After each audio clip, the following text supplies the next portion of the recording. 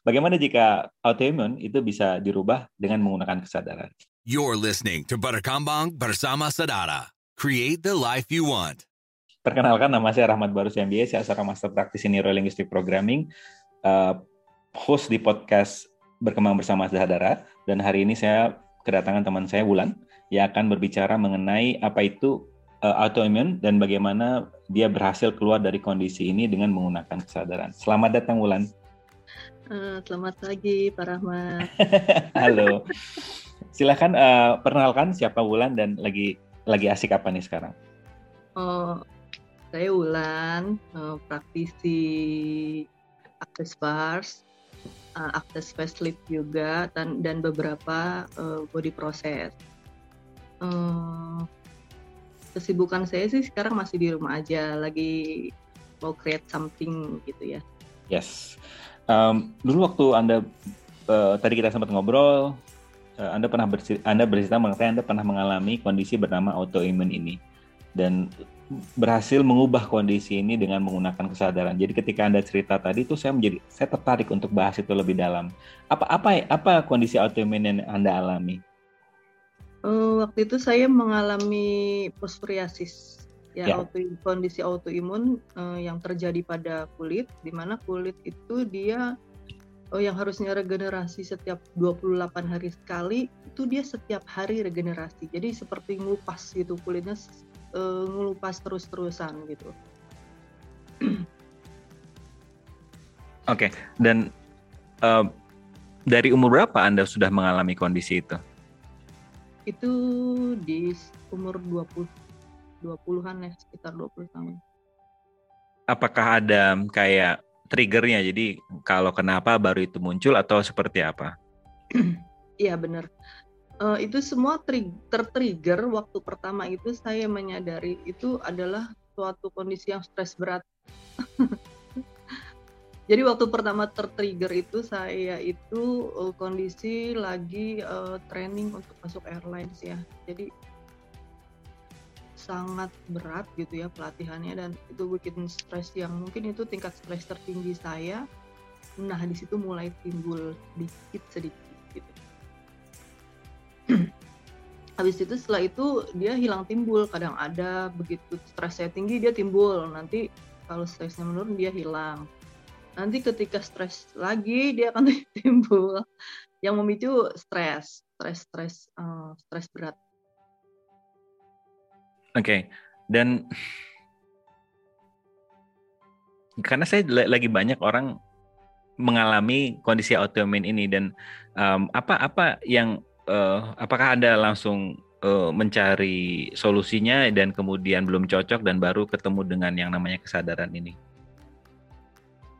Jadi selama waktu ya itu mungkin kambuhnya hilang timbul lah ya, nggak terlalu berat banget juga sih. Pas kambuh begitu pasti saya harus ke dokter kan, dokter treatment segala macam, nanti dia hilang.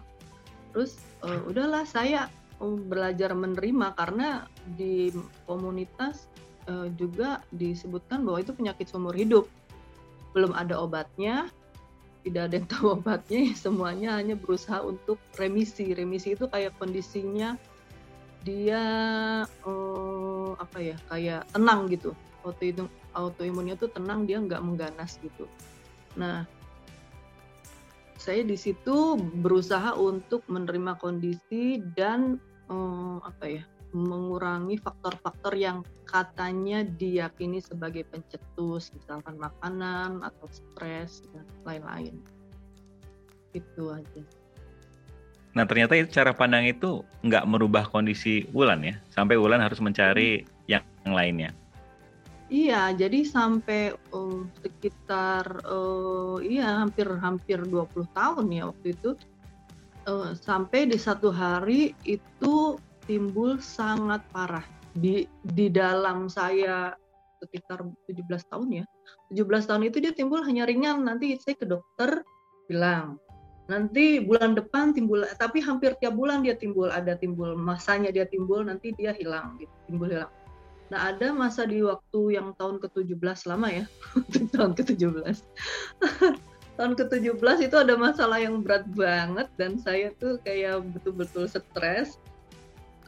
Di situ timbul itu sangat banyak gitu di seluruh tubuh saya. Jadi dulu itu saya timbul mungkin hanya di kaki atau hanya di kulit kepala, ngupas gitu, terus atau di tangan. Nah begitu yang di tahun 2017 stresnya itu berat banget, itu di seluruh tubuh keluar. Sangat aduh pokoknya, dan itu menambah stres gitu, menambah stres ya. Ketika itu terjadi, itu mungkin hampir 1 tahun ya saya stres banget ngadapin itu. Saya tuh ke dokter sampai terapi pakai yang alat untuk sinar ultraviolet itu ya, sampai saya dibakar gitu, pakai gosong-gosong gitu ya, dan itu nggak membantu. Sampai akhirnya Anda merasa kayaknya ada cara yang berbeda gitu. Nah, sampai akhirnya saya kenal salah satu dia fasilitator ya, yang sekarang fasilitator, dulunya itu saya kenal waktu itu di Prudensial. Terus saya entah kenapa saya sharing ke dia permasalahan saya pada saat itu. Ternyata dia sedang mempelajari akses. Langsung dia di situ melakukan teknik clearing ke saya. Dan itu saya langsung recognize. Jadi waktu saya lagi cerita, saya nangis. Itu tiba-tiba di clearing saya langsung berhenti, langsung gak emosi, langsung gak ada rasa marah. Terus saya bingung, apaan sih ini? udah. Terus tapi saya nggak ada ekspektasi apa-apa itu. Udah, terus jadi memang saya hanya menceritakan, jadi saya bukan menceritakan masalah autoimun saya, jadi saya menceritakan problem yang saat itu terjadi dengan saya, yang menciptakan akhirnya menimbulkan autoimun saya mengamuk itu. Karena saya punya permasalahan tersendiri gitu ya yang membuat saya stres. Nah di situ saya curhat mengenai masalah itu, di clearing akhirnya udah. Terus ditawarin untuk ikut kelas bars. Nah setelah itu saya udah ikut aja, walaupun itu kelas pertama. Nah, kelas pertama yang ada dibuat gitu ya. Nah, terus setelah itu saya ngerasa pas kelas itu kepala saya tuh kan tadinya kayak pakai helm gitu. Kayak helm tebel gitu kan, berat. Tahu-tahu kayak copot gitu aja. Wah, kayak udah lepas helmnya gitu. Tapi waktu itu nggak mengarah ke autoimun ini akan hilang, enggak. Saya pokoknya udah mau ngilangin stres saya aja. Kepala saya kayak beban saya di kepala tebel banget, copot gitu. Dengan si bars itu lepas gitu ya. Walaupun mungkin ada yang bilang nggak langsung terasa efeknya, tapi kalau untuk saya bersyukur banget sesi pertama saya melakukan bars itu di kelas, dan itu langsung benar-benar terasa di diri saya gitu. Beban yang begitu berat itu terasa lepas. Ya akhirnya saya di situ lebih dalam mempelajari akses. Dan itu banyak sekali berkontribusi buat hidup saya. Wow. Dan sekarang Bulan juga sedang memberikan fasilitasi berupa bars untuk klien-klien yang mungkin tidak hanya mengalami autoimun tapi yang mengalami kondisi lainnya. Itu Anda sedang memberikan kelas bars juga ya? Praktisi. Ya, praktisi. Jadi klien bisa datang ke Anda untuk misalnya mereka sedang mengalami kondisi-kondisi yang mungkin membutuhkan karena di realita ini kan kalau stres dikasih obat. Yang saya sadari dari bars atau kelas-kelas akses itu kita tidak bilang obat itu salah, tapi kayaknya ada cara berbeda yang mungkin lebih kind buat diri kita. Dan salah satunya adalah dengan bars ini. Nah, kalau Anda bisa jelaskan sedikit apa sih bars ini sebenarnya? Ya, saya mempelajari bars ini adalah teknik untuk melepaskan ya apa yang ingin dari 32 titik di kepala, emosi, trauma, stres, drama atau apapun itu yang kita sudah mengizinkan diri kita untuk melepaskan. Dengan teknik bars ini dibantu oleh praktisi untuk melepaskan apa saja yang diri kita bersedia sudah mengizinkan untuk dilepaskan. Jadi seperti ibaratnya lemari ya. Lemari ini diisi setiap hari dengan pakaian, lemari pakaian. Penuh gitu. Satu saat lemari ini kita pilih nih, apalagi sih yang udah nggak berkontribusi gitu ya, yang udah nggak kita perluin lagi, kita keluarin deh tuh yang nggak perlu lagi.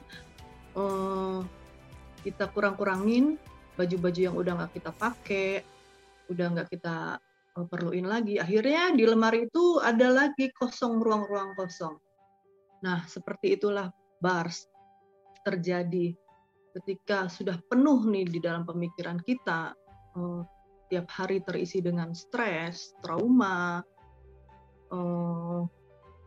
apapun itu yang tidak lagi berkontribusi bagi hidup kita, dengan dilepaskan melalui sesi bars, kita memberikan ruang-ruang kosong kembali di dalam hidup kita untuk diisi dengan kemungkinan-kemungkinan baru.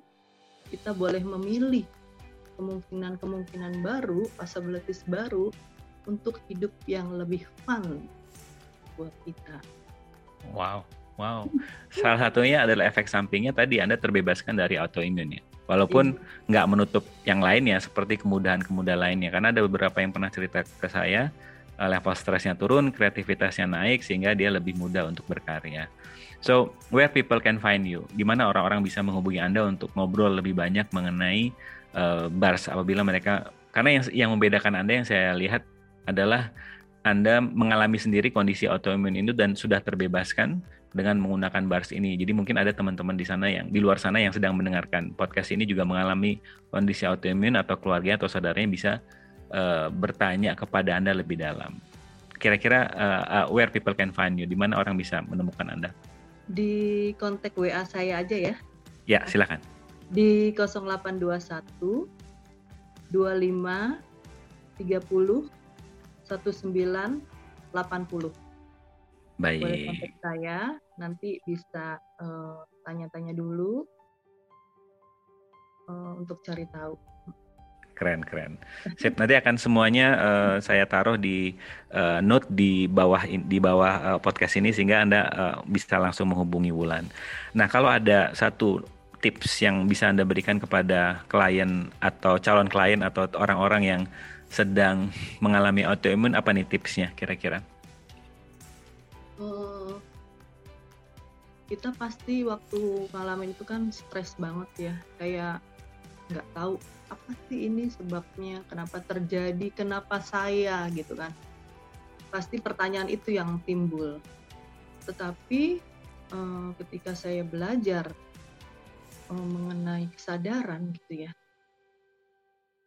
belajarlah untuk kita melihat secara jangan lagi judgement itu terjadi terhadap diri kita. Kita kurangi judgement terhadap diri kita dan minta gitu kepada Yang Maha Kuasa, kepada universe, jalan apa yang terbaik di mana saya bisa keluar dari situasi ini. Itu aja sih mungkin saran dari saya. Keren. Wow. Thank you. So, jadi apapun kondisinya, kurangilah judgement ke dalam diri Anda dan let the universe contribute to you. Terima kasih Wulan, dan untuk semua para pendengar di sini, kalau ini dirasa manfaat buat Anda, tolong sebarkan podcast ini, dan saya penasaran perubahan apa yang akan kita alami sama-sama. Terima kasih and keep having fun. Bye-bye. Bye.